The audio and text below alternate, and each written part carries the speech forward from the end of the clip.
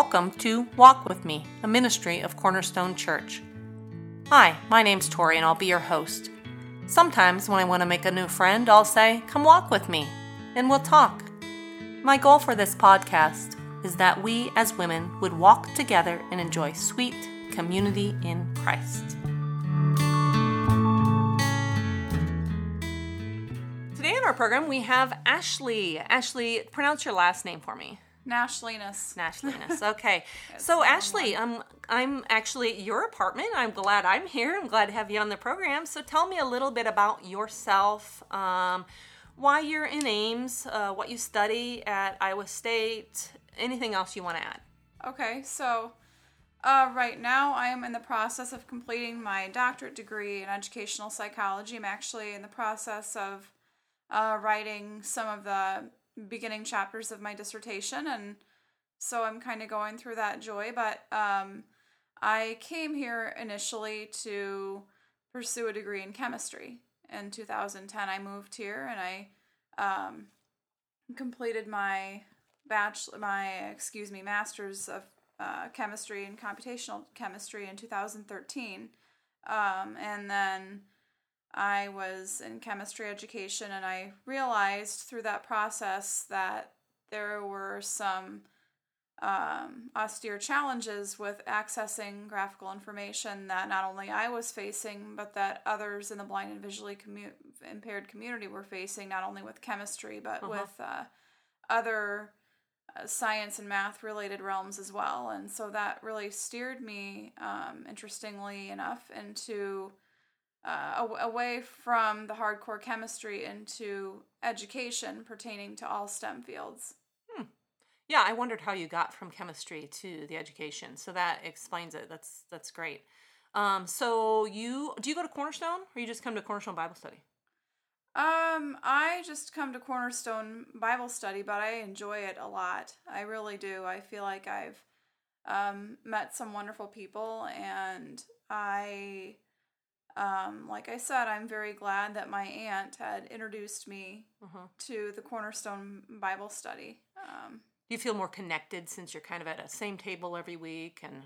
Oh, absolutely. Absolutely, yeah. In fact, the ladies that I sit at the table with, we have sort of a routine, and I'm a routine person, as you'll probably figure out once we continue to converse. But we'll actually go to dinner at different places, and then we'll, after dinner, go to Bible study. And it's nice because it kind of gives us time to converse a little bit about the readings, but also about how our days are going, and right. It's nice. And one thing we haven't said that our listeners don't know is you're blind. Yes, and that's why you had an am. interest in the realm of helping people with disabilities. So, tell me about that. Tell me about your blindness. And I think I asked you earlier, but you can tell our listeners, have you always been blind? And do you feel different than others because of your disability? So yes, I've always been blind. I was born with a condition called optic nerve hypoplasia. So the nerves the nerves that connect messages from the eyes to the brain and back are too small. Mine are, at least, to do that function. So I have minimal light perception, and actually my parents didn't figure that out until about 3 months into my lifetime. They had made faces and done, goofy nonverbal things that most babies react to. I didn't react to any of those. But the doctors didn't suspect anything? Well, my parents didn't really take me to any eye doctors until they figured out that something wasn't right. So, but when you were a newborn? When I was a newborn. They didn't suspect anything. Oh, okay. No. They thought everything was normal. Yeah. Very interesting. So, because you were born blind, maybe, you don't know any other way. So, do you feel different, or do you feel really just like everybody else? Even though I know that my blindness is a unique characteristic, I don't feel different from anybody else. I was raised to believe that I'm, have the same characteristics, capabilities. I'm just the same as everyone else. Uh-huh. Obviously, because you've done very well. Oh, thank you. Yeah. So when I met you, Ashley, I was amazed that you lived alone and you came to a strange city and school all by yourself, I think, in 2010. Have you always been confident? You kind of said your parents built that into you. They did. So I feel like confidence was instilled in me at a young age. My dad was a very good athlete, and in his high school and college days, he was a football player, and he kind of thought that we needed to be confident and well-rounded. And so he, really pressed that. If we were going to do something, for example, I chose swimming as a sport. My brother chose baseball as a sport. His sense was, you joined it, you've got to give it 110%. Really, it's what you're here on earth to do, right. and be confident in what you do is the other thing that both he and my mom instilled in us. And so you just have brothers? I do have one brother. Okay. Yep. And so I actually, went a lot of places when I was young because I had chosen to swim at a level that allowed me to do that. So right. Starting when I was 13 and on up, I started swimming when I was 10. So I swam for about 11 years.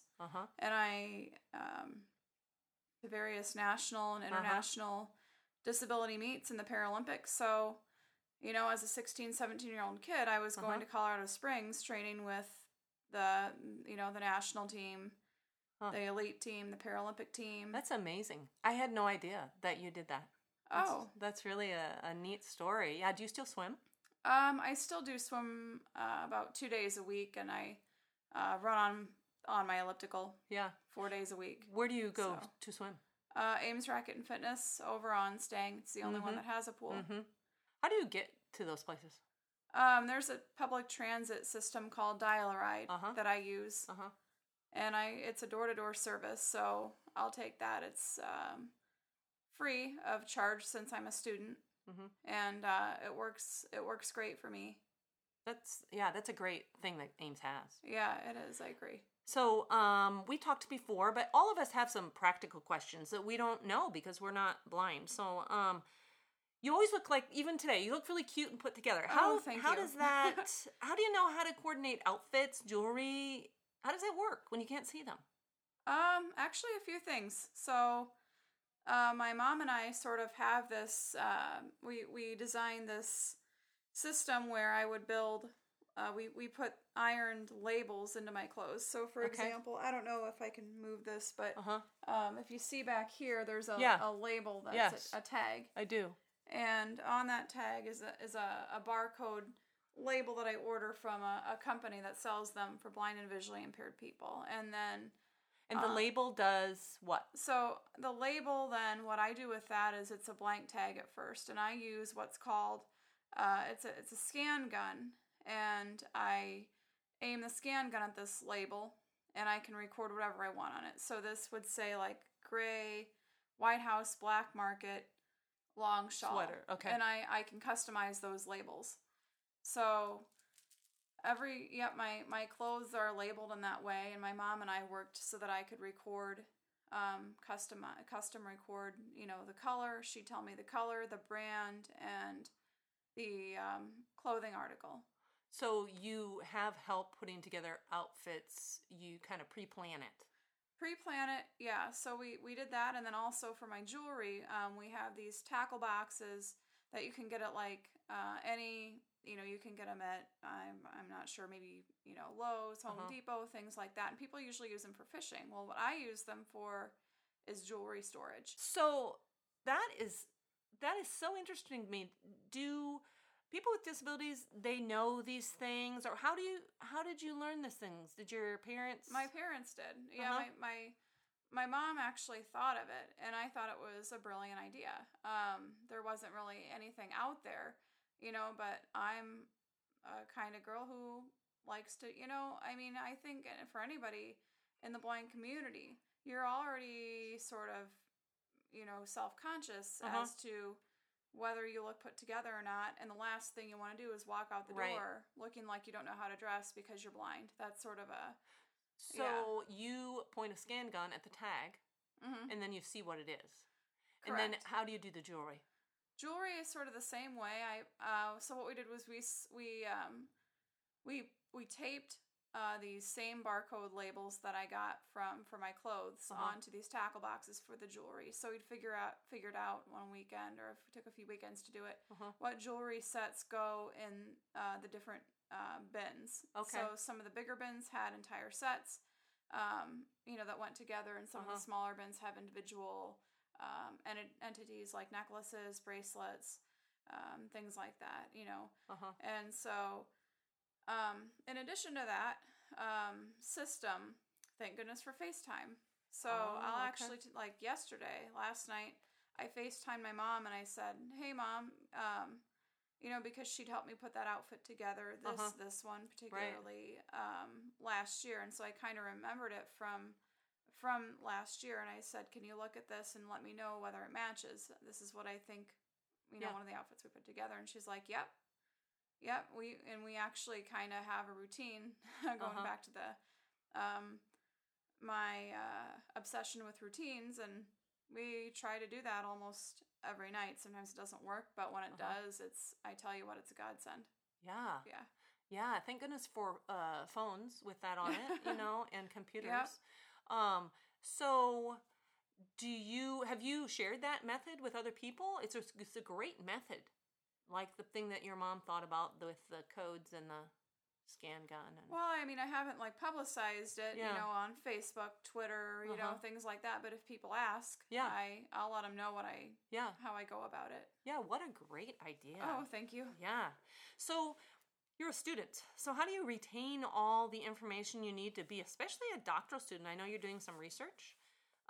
So do you have just a really highly developed auditory memory? Or do you type and record things and it can read back to you in your view? So you have a little machine here you're showing me. Yeah, so it's, through a combination of technologies and, communicating with people like normally sighted people communicate with one another. I communicate with people also. Okay. So talking about the existing technologies, I have a laptop. I actually have two, one Windows, one Mac. And okay. So whichever one I decide to use, it's both, fine, because each one of them has a screen reader on it. Okay. So that screen reader will read whatever's on the screen out loud. Huh. In a synthesizer voice. So, right. It'll read what I type as well as, what's the output that's on the screen. And I mean, it can, I can check emails. I can do about anything a normally sighted person can do. So do you take notes and then review them with the screen reader? Actually, the way I take notes is with a machine called a Braille note, which is what you see here. Right. So it's so much smaller than I thought it would be. Oh, yeah, it is small. It's like a personal, it's basically a PDA for the blind. So with this thing I can, send emails, receive emails, record It's like things, the size of for the notes. listeners, it's like the size of a big bread pan maybe, but flat. Yeah, that's a good way to describe it. Yeah, so it's very small. So tell me what you do with it. It's I take notes on it. I can send emails on it. I can record on it. I can, so it's like a little mini laptop, but that produces Braille cell or Braille right, characters. and each of the keys has a Braille character on it. Yeah, that's fascinating to me. So, do you have a really advanced auditory memory though? Can you remember a lot of things when you hear them? Yeah, I mean it's sort of a technique that I've learned to build to compensate for the sight deficiency. Right. So, I wouldn't say it's abnormal. I wouldn't say it's it is unique because, it's sort of a method that I have and other totally blind or, some people with lack of visual acuity have had to develop in order to compensate for what they don't have. Right, exactly. Yeah. Right. God gives us senses, and some part of the brain has to take over when one part isn't working as it should. So you talked about Dial-A-Ride to get places that you want to go. But how about when you travel? Like when you travel to these swim meets, do you still travel?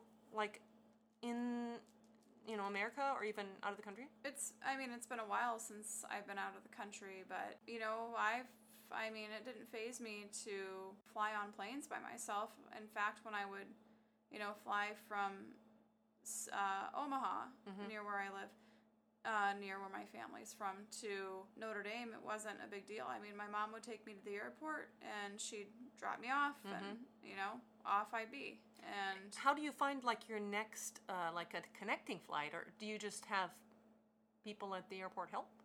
Well, there are assistants that are at the gate. And okay. We would have to contact those assistants to, for me to get from one gate to another. You seem really confident, like, and independent. Are you ever scared being in a new place? Like, I won't know where to go. I won't know anybody. I feel like that, and I can see. Well, in addition to the Paralympics, I've also been to a lot of places around the country. So as far as other cities that I've been in, I actually worked at some NASA internships. One did? How fascinating. Greenbelt, Maryland, and one in near the San Francisco Bay Area. And just like anything else, those were the same experiences as, that the Paralympics are being here. I would say I don't necessarily feel scared. Sometimes I can be a little weary. I want to make sure that I'm paying attention to what's going on around me. Right. But I don't see a reason to be fearful of who is around or what's, might I not have a way to get around or whatnot. I think, like I said, it sort of goes back to the mantra of when there's a will, there's a way. Right. I agree. So is there anything, you live alone here in this apartment? I do. Is there anything that's a struggle living alone and being blind? I would say, there are some challenges, but it's, sort of a learning curve. When I first moved in here, my parents and I had to figure out, the microwave, the stove, right. How do we label the appliances? And I see you have labels on them. Yep. Yep. So we Braille. Did Braille labeling on those, and I don't know. Groceries. How do you get groceries? Yeah. The way I get groceries is, thank goodness for online delivery. Yeah. So I send mine in online. I made sure that I developed a good relationship with the manager at the store. Anyway, I kind of know what I like, and it's usually a pretty similar list every week, and I make sure I ask, the grocery employees to let me know, when it's a he or she at the door, and what they'll do is they'll read the dates of expiration. I'll write them down. Of course. And I'll, we'll organize them in a certain way in my fridge. So before internet, how would you have done that? Somebody would have just gone with you? Before internet, there was the phone, right? Right, and you're so I probably would have been able to read the list off and have someone write it down. That's true. Yeah. And, I know of people who have gone to the grocery store and had either employees or people that they know help them. But I feel like with, being alone and taking a bus system, it's more efficient for me to do the online rather than very convenient. Getting groceries, getting on the bus, carrying bags off the bus, Right. So I sent you this question, so maybe you've thought about it. What has God taught you about himself through your blindness? And that's something I have been thinking about. I feel like God has taught me so much that it's hard to put into words. But if I were to put any words to it, I think it's that, God is awesome. People talk about walking by faith and not by sight. Yeah, you can relate to that. I can relate to that. and I think, don't get me wrong, there have been, like any other person, I've had some high times and some low times. Right. And I think in the low times where I've felt that it was hard for people to understand the situation I was in, or it was hard for the normally sighted populace to understand what it would be like to be totally blind. God was who I could go to. Jesus Christ was who I could go to talk and say, wait a minute, I heard him speaking and saying, you know what, Ashley, I understand. I know what it's like. I made you. Right. And I made you like that on purpose. Yep. I would agree. He is amazing. I love it that he can meet us exactly where we're at. Do you ever feel left out in the church because things are actually geared toward sighted people? I mean, we don't have Braille signs in our church. And is there, what's a way we could do better at ministering to those with disabilities? Not just the blind, but deaf people, with other disabilities. I think the big thing is communication. I do. Because, I'm one example of blindness. There are, several more examples of people who are blind. And with the technology that's out there now, there's quite a few ways to, make people with disabilities feel at home in the church. I can't speak on behalf of deafness because I don't know enough about the technology that's available there. But as far as being totally blind, the church I attend, St. Thomas Aquinas, I've done readings at that church before, and I've had it where people will send me an email with the main leader of that time would send me an email with the Bible verse or the reading, and it would be an attachment, and what I would do is I would transfer the attachment from my laptop to a hard drive to my Braille note, and I would put the Braille note on the podium and read from read from it, and then I would close it up after I was done. And so I think I don't as far as Cornerstone goes, I don't know if there would be a possibility of, for example, making materials accessible through scanning and putting online. It would be one way. Yeah, because when you joined the Bible study, you could get the book we were reading, Pilgrim's Progress, as an audiobook. But we had a specific study guide, and there was no way to really make that an audiobook. And so one of your table members actually scanned that so you could have your computer read it to you. Helpful. Yeah. But Cornerstone didn't have the technology for that, and so that's a great idea to incorporate more of that type of thing into our thought pattern when maybe offering studies and things, or even the sermon. Do people treat you differently? Like, do they try to baby you or take care of you because you're blind? I think it depends on the individual, and honestly, I think it sort of kind of depends on their upbringing. So if they were, maybe if they were brought up to treat people with disabilities as babies or as people that need all the help in the world, that's probably how they're going to see me. And if I understand for people who've never been around somebody with a disability before, it's awkward. They don't know how to act. But your parents did a great job because you're very socially adept and fit in well, and there's no real awkwardness. Even when I first met you, you seem to really have social graces, and so people would forget that you were blind very easily. Oh, thank you. I really take that as a huge compliment. I do, and I can let my parents know that too, because what an advantage they gave you in life. They didn't say you're handicapped. They said, hey, this is you, and you're gonna be just as successful as the next girl, because we're gonna tell you that you're confident and we believe in you. So they did a great job. Oh, thank you. They did. They they really made the perfect combination of, I'm trying to think of the right words here. Tough love is what I'm coming up with, but that's not, it's not exactly how I want to say it, because, they raised us to be confident and strong and to believe that we could do anything, but they also gave us the blueprints for how to be confident, how to be strong, to believe that Christ is your Savior. And they didn't let you feel sorry for yourself. No, they didn't. Yeah. That's such a great legacy they've passed on to you. Oh, thank you. Would you like to, like I said, you seem to have such freedom and joy, and you don't seem to be bound by your life. Your attitude is such that, you do believe God made you like this for a purpose. And so sometimes when people have disabilities, and I've met them, they are constrained by them, and the disability is burdensome, and it makes them a victim.